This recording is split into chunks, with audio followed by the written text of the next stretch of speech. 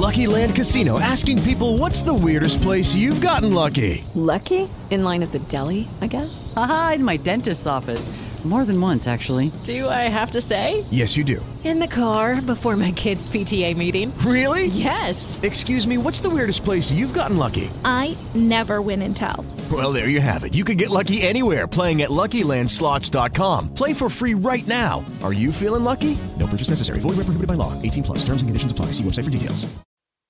The opinions expressed in the following episode do not necessarily reflect those of the Minds of Madness podcast. Listener discretion is advised.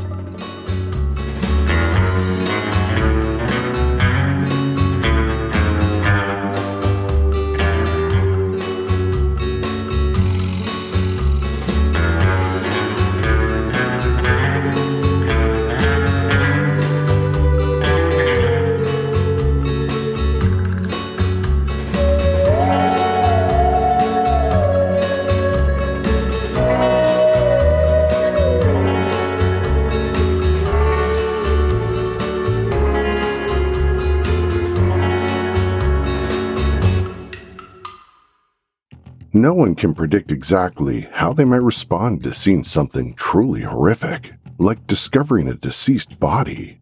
The human brain's response to something like this varies dramatically from person to person, encompassing a wide range of natural reactions and responses: fear, shock, numbness, hysterics, or detachment, among many others. Some people even experience something called unconscious denial, where the brain quite literally blocks out painful realities as a defense mechanism. Coping mechanisms like these are one of the reasons it's surprisingly common for an untrained person's initial reaction to believe they're looking at a mannequin before realizing the terrible truth. But in 1982, in Brighton, New York, there was a crime scene so grisly that even the officer who responded had his doubts about what he was seeing. 40 years later, he would claim that it was the strangest thing he'd ever seen in reality. He said he wasn't sure if it was real and thought it was a possible prank or something out of a bizarre science fiction movie. Join me now as we take a closer look at the Brighton axe murder case. You'll hear a strange, twisting narrative that left police and the suburb of Brighton puzzled for decades. And you'll learn how, after all these years, a new analysis of this horrific crime scene got this very cold case moving yet again toward justice. February 19th, 1982 was a cold day in the affluent Rochester, New York suburb of Brighton. It was a Friday, and the temperature was just above freezing, a blanket of snow covering the ground. Brighton police officer Marcus Baker was out in his cruiser doing his rounds when around 5 o'clock in the afternoon, an alarming call came into 911. Brighton Police, madam. Please come to 38 Del Rio Drive.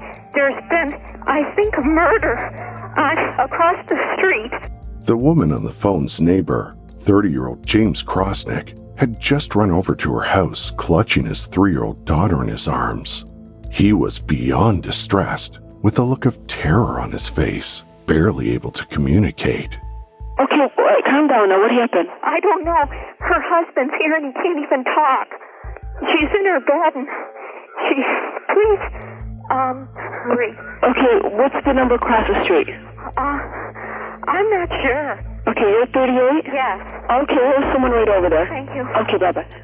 It was Officer Baker who received the call to go to the crime scene, but the police radio in his cruiser was malfunctioning, so he wasn't able to clearly make out everything the dispatcher was telling him.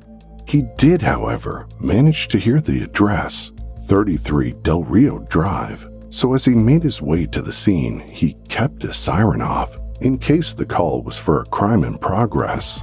When he arrived at the address, the neighbor who called 911 was standing outside of her home.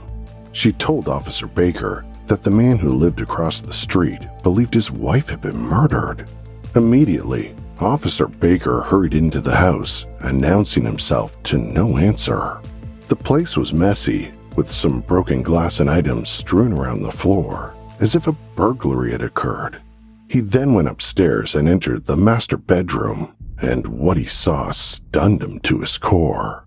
There, lying on the bed underneath the covers, was 29-year-old Cathy Krauseneck.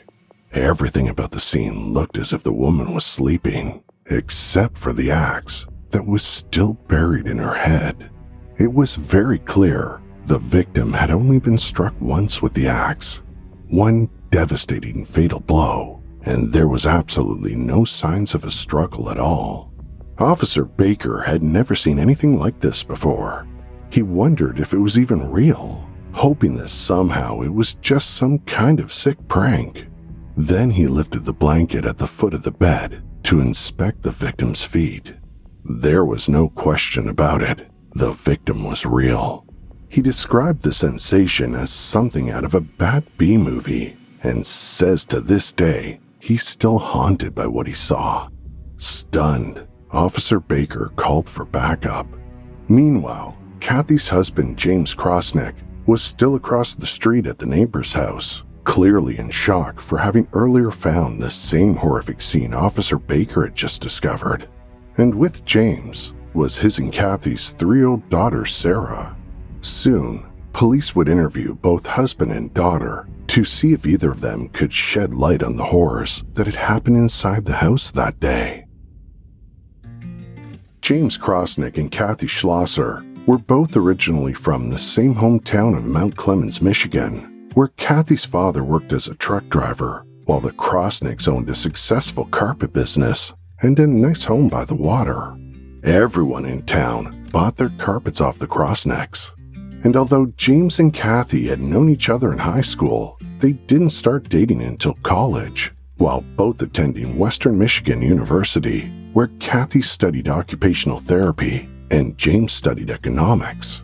By 1974, the young couple were married, much to the approval of Cathy's mother, who was elated her daughter had married a man from a family with such a good, strong reputation. After getting hitched, the young couple moved around a bit, while James pursued his master's degree and PhD in economics, and Cathy started her career as an orthopedic therapist. Then, almost 4 years after the wedding, their daughter Sarah was born.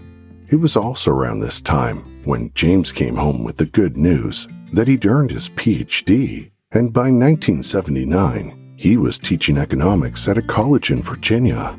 A couple years later in 1981, James landed a job working as an economic forecaster for mega photography company Eastman Kodak at their headquarters in Rochester, New York.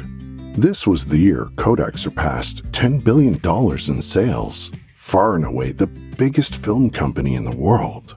For an economist like Jim, this opportunity was like a minor league player getting called up to the big leagues. So the Krausnecks moved to Rochester, bought a beautiful 2-story house in the suburbs, and for about 5 months, everything was absolutely picture perfect with the young happy family, a real Kodak moment in the flesh. But soon their luck would run out when Eastman Kodak discovered that James had been lying about his resume. About 5 months after James was hired, his employers learned he never actually completed his PhD at all. Obviously, this put James' entire career in jeopardy. And only 3 days later, he came home from work to find Cathy murdered in her bedroom. Over a matter of 3 days, James' entire life had exploded into complete ruin. And even more than that, police investigating Cathy's murder were now, understandably, treating James as a potential suspect. Police first spoke to James at the scene of the crime, and later that evening brought him down to the station for a formal interview. According to James, he'd left for work that morning at his usual time, around 6:30 a.m., while Cathy was still asleep in bed. When he returned home around 4:50 p.m., again his usual time, he parked the car and noticed the side door to his garage was wide open, with shards of broken glass all over the floor. One of the small windows in the door, the one closest to the door handle, had been shattered, as if someone had reached through from the outside to unlock the door manually. Very concerned, James entered the house, shouting out for Cathy, anxious to see her and 3.5-year-old Sarah. A few moments later, he walked upstairs to find Cathy's horrific murder scene.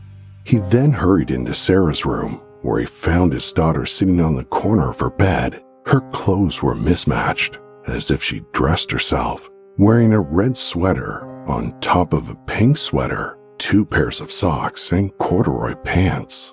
James immediately picked her up and hurried downstairs and out the door, heading directly across the street to his neighbor's house.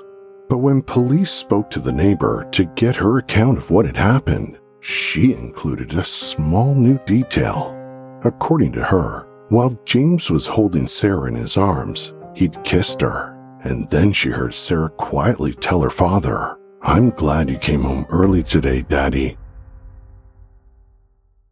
Hello, it is Ryan, and we could all use an extra bright spot in our day, couldn't we? Just to make up for things like sitting in traffic, doing the dishes, counting your steps, all the mundane stuff. That is why I'm such a big fan of Chumba Casino. Chumba Casino has all your favorite social casino-style games that you can play for free anytime, anywhere with daily bonuses. That should brighten your day a little.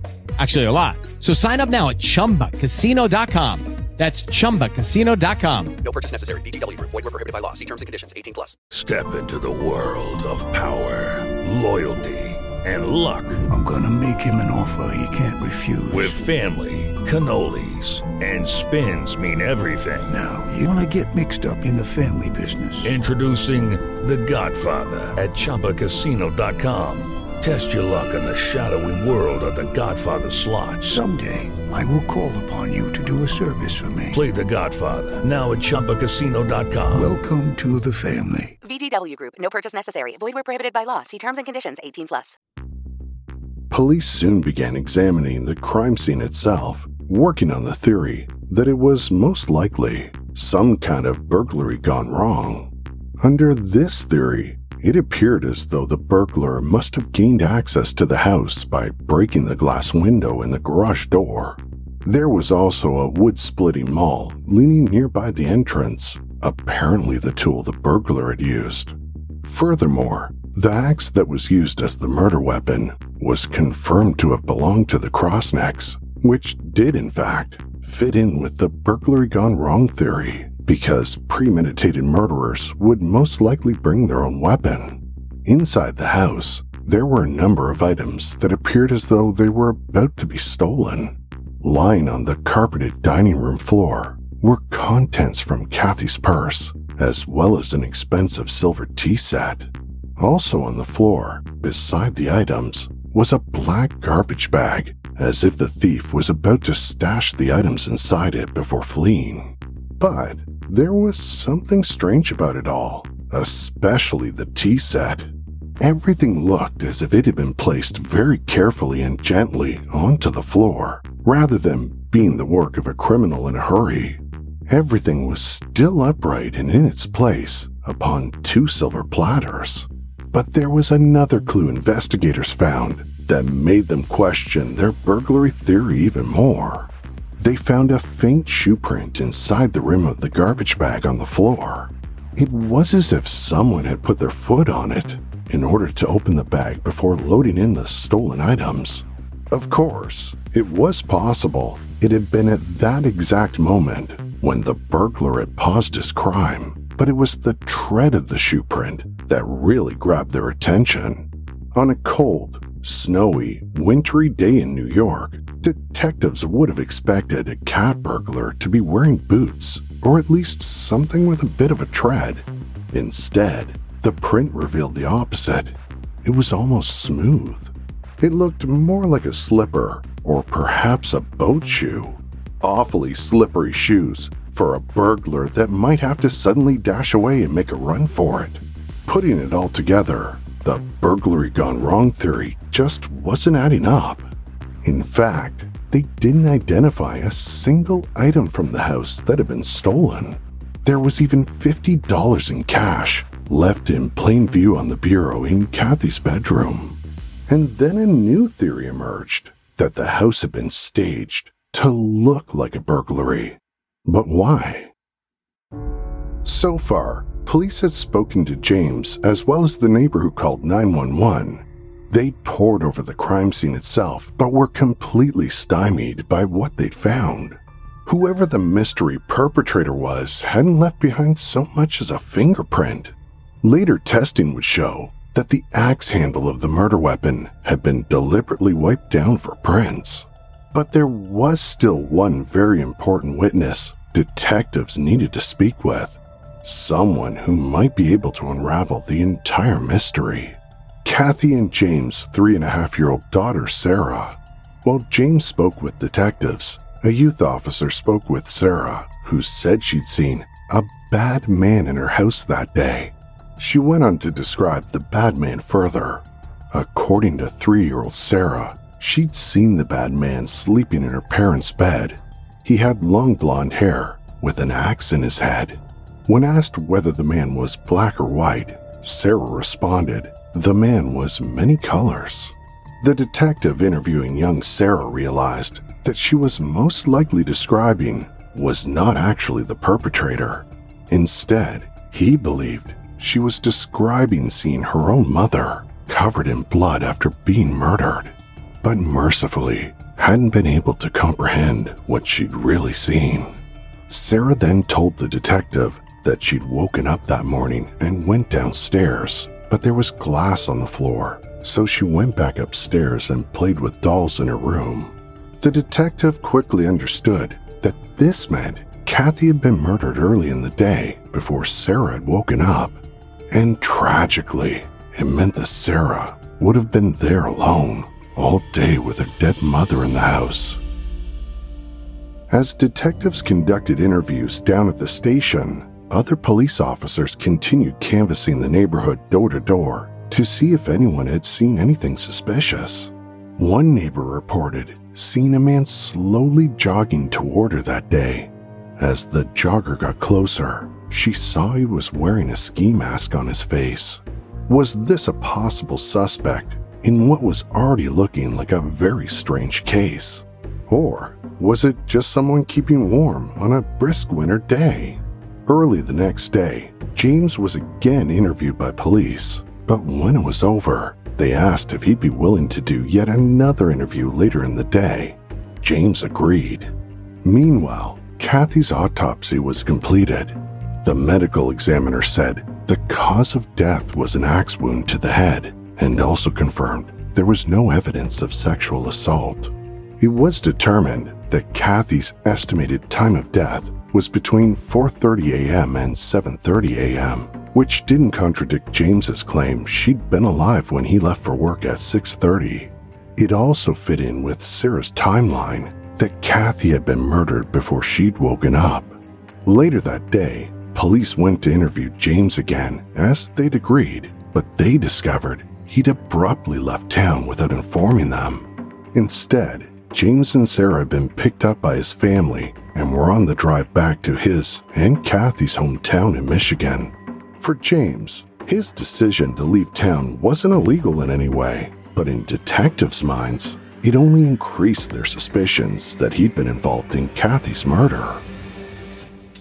A few days later, their suspicions would grow again when they performed a search on James's car. Inside, they found a pamphlet that contained an advertisement for marriage counseling. From everything police had gathered about the Krausnecks, absolutely no one had ever suggested that James and Cathy might be having marital problems whatsoever. But just maybe, things hadn't been so idyllic behind closed doors. A few weeks later, a detective took a trip up to Michigan and interviewed James again. And after speaking with detectives on more than one occasion, James decided it was time for him to get a lawyer. And despite the fact that any decent lawyer will tell you to never speak with police without an attorney, especially if you're innocent, the lead detective still viewed James's decision to lawyer up as a red flag, even stating in an interview with Dateline NBC that it, quote, put strong suspicion on him. But despite their strong suspicions, there simply wasn't any evidence to prove that James had murdered his wife. In fact, The only evidence they had against him was a lack of evidence against anybody else. Ultimately, the case went cold. With the Lucky Land Slots, you can get lucky just about anywhere.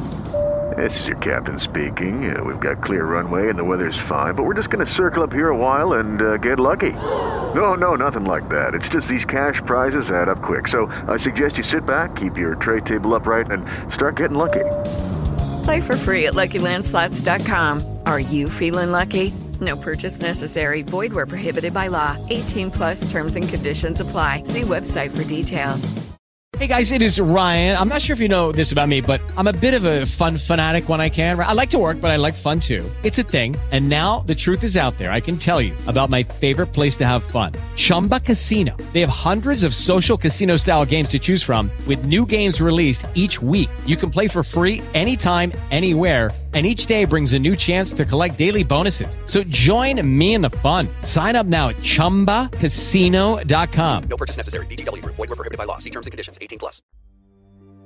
James and Sarah moved back in with his parents in Michigan for a time before ultimately moving out west to Washington State. During this time, James got married twice and divorced twice. But then in 1997, he ran into an old friend from college, Sharon James. They dated for 2 years before tying the knot. Over the years, and then decades, while the Krausenecks were trying their best to put the past behind them, back in Brighton, the mystery and folklore surrounding Cathy's unsolved murder continued to grow, captivating public imagination and adding layers of intrigue to an already mystifying case. Former police chief Mark Henderson would later describe it this way. You know, when I started in 1986, everybody had an opinion, everybody had a theory, everybody had a suspect. You couldn't go to a coffee shop without somebody talking about this case. Why don't you just make an arrest? An old friend of Cathy said she often asked police officers who came into the pharmacy where she worked if they had anything new on Cathy's murder. Police received inquiries from clairvoyants who wanted to touch crime scene evidence to get psychic readings. There were calls from individuals who wanted to confess to the murder, one in a psychiatric hospital, but no one with any information that made it sound plausible they'd been at the crime scene. Aside from these occasional reminders, the case went cold, and it got even colder for the next 32 years. But then in 2014, there was finally an apparent breakthrough in the case. Someone had confessed to the murder, and this time, police knew they had to take it seriously because the man who just confessed was the only other real person of interest the police ever had. Let's rewind back to 1982. In the days following Cathy's murder, a neighboring police department in Rochester informed Brighton detectives about a person they believed needed to be looked into for the murder. His name was Ed Larrabee. At 28 years old, Larrabee was already a convicted violent sex offender. He just recently got out of prison and was now living less than a mile from James and Cathy's house. And because Brighton was such a safe, peaceful place to live, Larrabee was one of the only known violent offenders in the area. It seemed like more than a simple coincidence. They learned that Larrabee worked as a delivery man for a local chemical company. He would have started work at 7:30 a.m. on the day Cathy was murdered. This meant that Larrabee would have had a 1-hour window of opportunity to commit the murder after James had left for work at 6:30, but before he started his shift at 7:30. The timeline fit. But when police went to talk to Larrabee, he was absolutely hostile, cursing, telling them to get off his porch and to contact him through his lawyer. And because they didn't have a shred of actual evidence against him, only his prior history of violence, police felt they didn't have any real cause to pursue him any further. They never spoke to Larrabee again, and, almost inconceivably, he was all but crossed off the suspect list. But 32 years later, in 2014, Ed Larrabee was serving 2 life sentences for sexual abuse and attempted murder. He was now fatally ill with Lou Gehrig's disease and had begun confessing to even more crimes. His first confession was about the unsolved 1991 murder of Stephanie Kipczynski, a 27-year-old music teacher in the town of Greece, New York, another suburb of Rochester. Police found his confession credible. In fact, Monroe County DA Sandra Dorley said his confession was the worst thing she'd ever heard. It was probably around midnight. I went to her apartment, and since I used to work there, I had master keys. After breaking into Stephanie's apartment, Larrabee admitted to raping her. But that wasn't all. After some thought, I decided that the thing to do was eliminate the witness. So you decided at that point you were going to kill her? Yes. Around this time of his deathbed confessions, Larrabee described himself to a journalist from the Democratic Chronicle as what psychiatrists call a sociopath, without morality, ethics, or remorse. And not long after confessing to murdering Stephanie Kipczynski in 1991, Larrabee also confessed to murdering Cathy Krauseneck in 1982. But unlike his first confession, which police found credible, authorities had plenty of reasons to doubt Larrabee's claims regarding Cathy's murder. There were just too many incorrect details. He described Cathy's residence as an apartment instead of a house. He claimed to have had the keys, but that didn't explain the broken window in the garage. More than that, he described Cathy as a brunette and heavyset, but Cathy was neither. Almost nothing of what he said seemed to be accurate. But perhaps the most telling detail that Larrabee got wrong was that he claimed he'd sexually assaulted Cathy before murdering her. There was absolutely no evidence of a sexual assault in the autopsy. And beyond that, it was well established that Cathy had been murdered while sound asleep. So no matter how much police wanted Larrabee's confession to be true, to bring closure to Cathy's family and solve an infamous decades-old cold case, there simply wasn't any way they could buy it. So, again, the case went cold. But this time, not for long. It seemed that Larrabee had lit a fuse beneath the police department to do whatever it took to solve the Brighton axe murder case once and for all. Hello, it is Ryan, and I was on a flight the other day playing one of my favorite social spin slot games on ChumbaCasino.com. I looked over at the person sitting next to me, and you know what they were doing? They were also playing Chumba Casino. Coincidence? I think not. Everybody's loving having fun with it. Chumba Casino is home to hundreds of casino-style games that you can play for free anytime, anywhere, even at 30,000 feet. So sign up now at ChumbaCasino.com to claim your free welcome bonus. That's ChumbaCasino.com and live the Chumba life. No purchase necessary. VGW. Void where prohibited by law. See terms and conditions. 18+. O'Reilly. You need parts? O'Reilly Auto Parts has parts. Need them fast? We've got fast. No matter what you need, we have thousands of professional parts people doing their part to make sure you have it. Product availability. Just one part that makes O'Reilly stand apart. The professional parts people. O'Reilly Auto Parts. The following year, Police Chief Mark Henderson requested a new look at the case.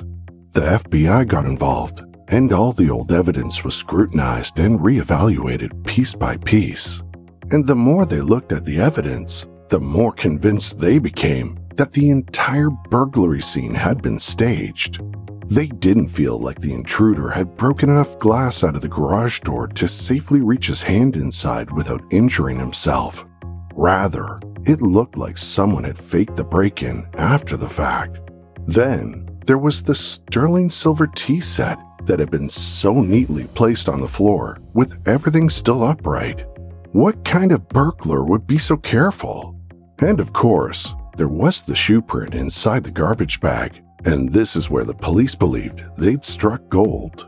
As police had originally noted, the treads of the shoe made an unusual shoe choice for anyone in winter. But now with the help of internet research, police were able to identify the exact brand of shoe that had made the print. After identifying the brand, detectives noticed something that had been right under their noses the entire time.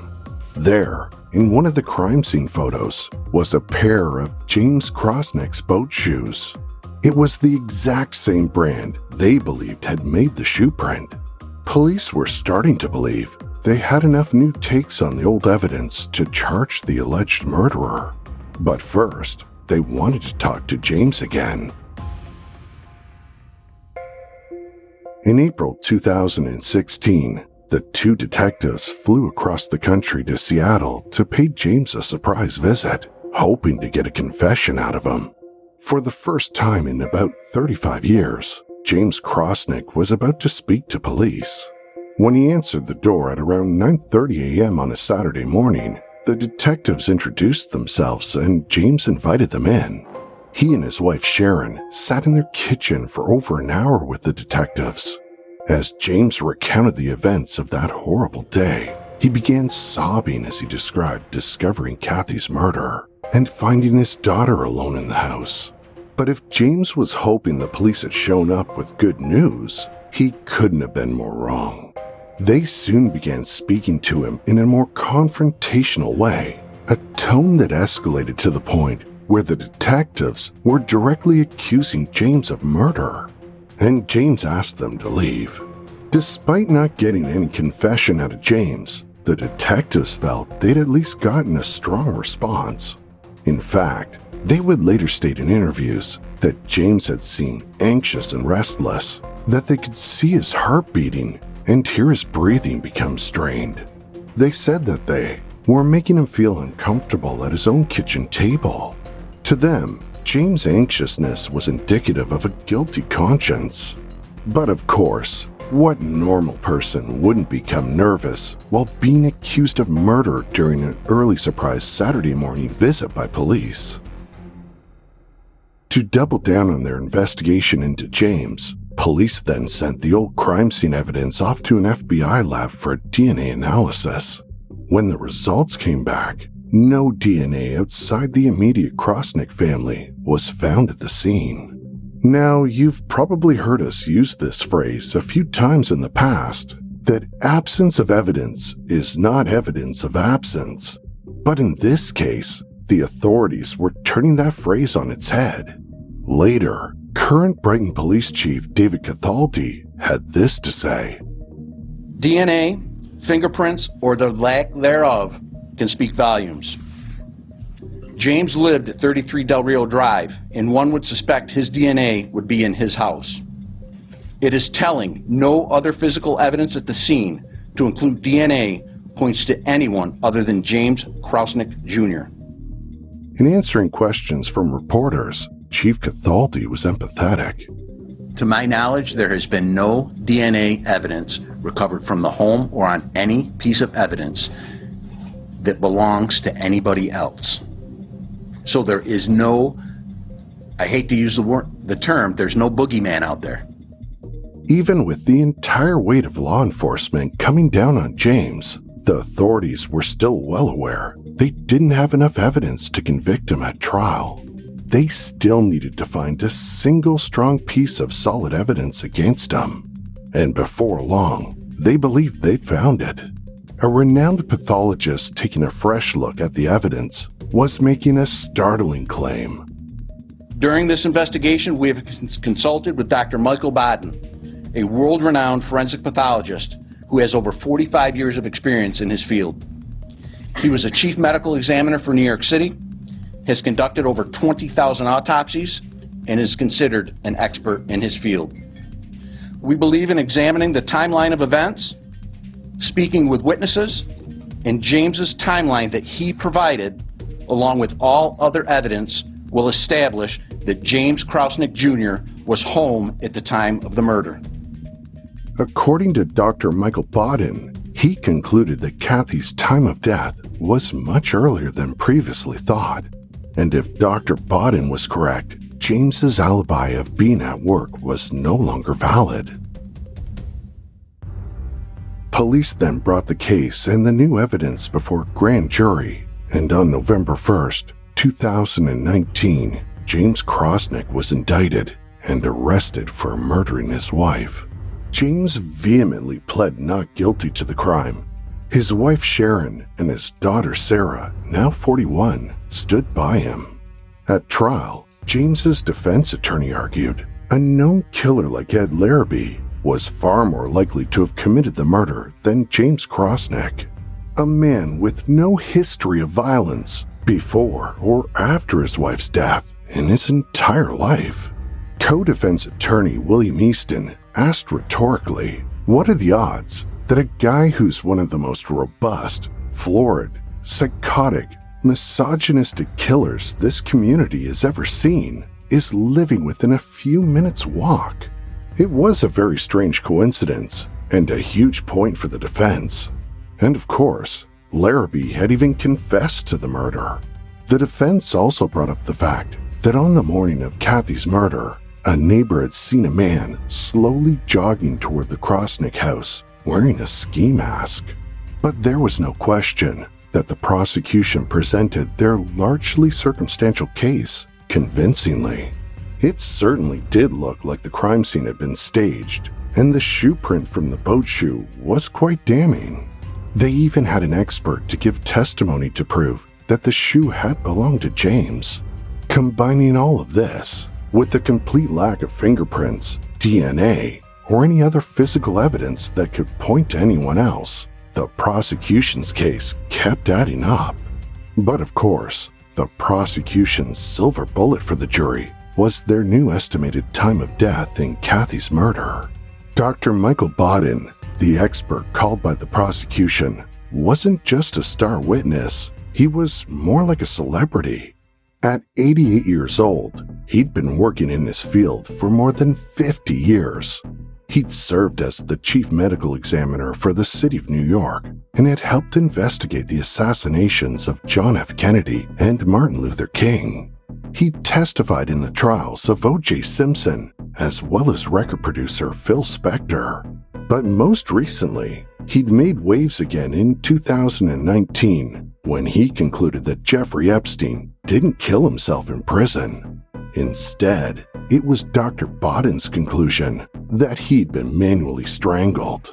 When it came to Cathy's case, Dr. Baden reviewed the original autopsy report and reached conclusions differing significantly from the original medical examiner. The key difference in Baden's estimation of the time of death seems to have been the body temperature. Other experts calculated a slightly faster cooling of the body, while Baden's calculation included the variables of the body being dressed and under a comforter as well as an electric blanket. According to him, Cathy had died sometime between 9 p.m. the previous evening and 4 a.m., a time frame that left James as the only possible suspect at the scene of the crime. To combat Dr. Baden's testimony, the defense called on 4 equally qualified, though not equally famous pathologists to refute Dr. Baden's estimated time of death. After closing arguments, there was no question that the prosecution had made a convincing case, certainly a plausible one. But the real question was whether they'd proven their case beyond a reasonable doubt. In the end, it was all left to the jury, and after 10 hours of deliberation, they announced they had a verdict. James Krauseneck, now 69 years of age, was found guilty. Before sentencing, a devastated James told the court he didn't murder his wife. I did not murder Cathy. I love Cathy with all my heart and with all my soul. I continue to be haunted at why and who someone would have murdered such a beautiful person. His daughter Sarah also spoke at sentencing, firmly standing behind her belief in her father's innocence. My father is not violent, angry, abusive, controlling, afraid of failure, ego-driven, or anything similar. The justice system has failed my parents, myself, and both sides of my family. It has also failed this community. The judge sentenced James to 25 years to life. But despite James being hauled off to prison, this case still wasn't over. His attorneys quickly filed an appeal on November 9th, 2022. However, just a few months later, James died in prison from cancer on May 5th, 2023. Because his case was still under appeal at the time of his death, the state said his indictment and conviction were to be vacated entirely. So essentially, he won by default. But it was James' dying wish to his lawyers for the appeal to go forward in order to clear his name. His family also wanted him exonerated for the court to decide based on the merits of his case, rather than something that could be perceived as a legal technicality. The DA's office released a statement saying they don't continue to prosecute people after they die, no matter how confident we are of their guilt. This is no different. But James's attorney, Bill Easton, said he's dead. It's not for his benefit, but it would be for his reputational benefit, for his family's benefit. They're now attempting to set legal precedents by fighting for James' innocence from beyond the grave. While many remain critical of the Krauseneck guilty verdict, arguing his case is the very definition of reasonable doubt. For others, the verdict marked the end of a terrible saga 40 years in the making. After the verdict was read in court, Cathy's sister Annette, along with her 95-year-old father, Robert Schlosser, walked out of the courtroom to a waiting press gallery. We did it. We did it. Justice for Cathy. We did it. We got our justice. Took 40 years. But thank God we got it. Initially after the murder, Cathy's family had been some of James' most ardent supporters, despite the obvious suspicions of police.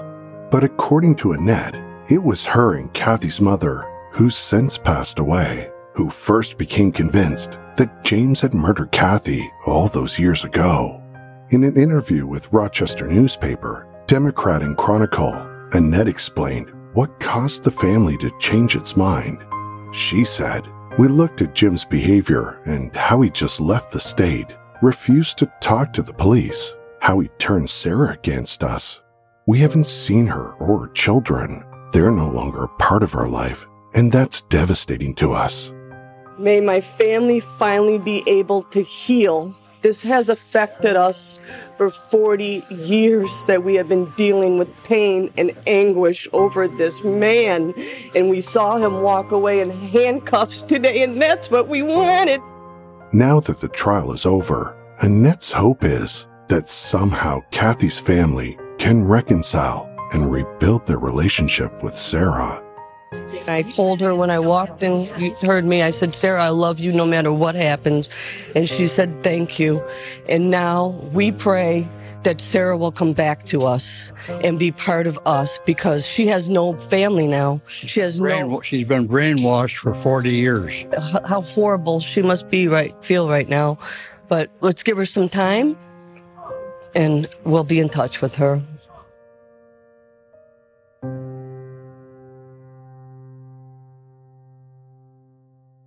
And now, I want to introduce you to a YouTube channel, and it's one I personally enjoy. It's not only hosted by a member of Team Madness, he also edits our episodes. And here's Aiden from Dark Corner Media. Did you know that John Wayne Gacy was a superfan of REO Speedwagon? Or that Charles Manson almost became a pop icon before, well, you know. All this is from my video on serial killers' favorite music. My name is Aiden Wolf, and I'm the host of Dark Corner Media on YouTube. Now, we cover all the things that you never knew you needed the answers to, like the dark histories of our favorite holidays, to the downright weird history of things like swearing. If you like urban legends or unsolved mysteries, check it out at Dark Corner Media on YouTube. That's our username on YouTube as well, at Dark Corner Media. I'll see you there. Follow the Minds of Madness on Apple Podcasts, Amazon Music, Spotify, or wherever you get your podcasts. To support the show and get access to ad-free episodes, extra content, and Patreon-exclusive episodes, go to patreon.com/madnesspod. To find us on Instagram and Facebook, search The Minds of Madness, and on Twitter using the handle @MadnessPod. And also, by checking out our sponsors and using our promo codes, you're also helping support the show. We've got all the links in our episode notes. So until next week, thanks for listening.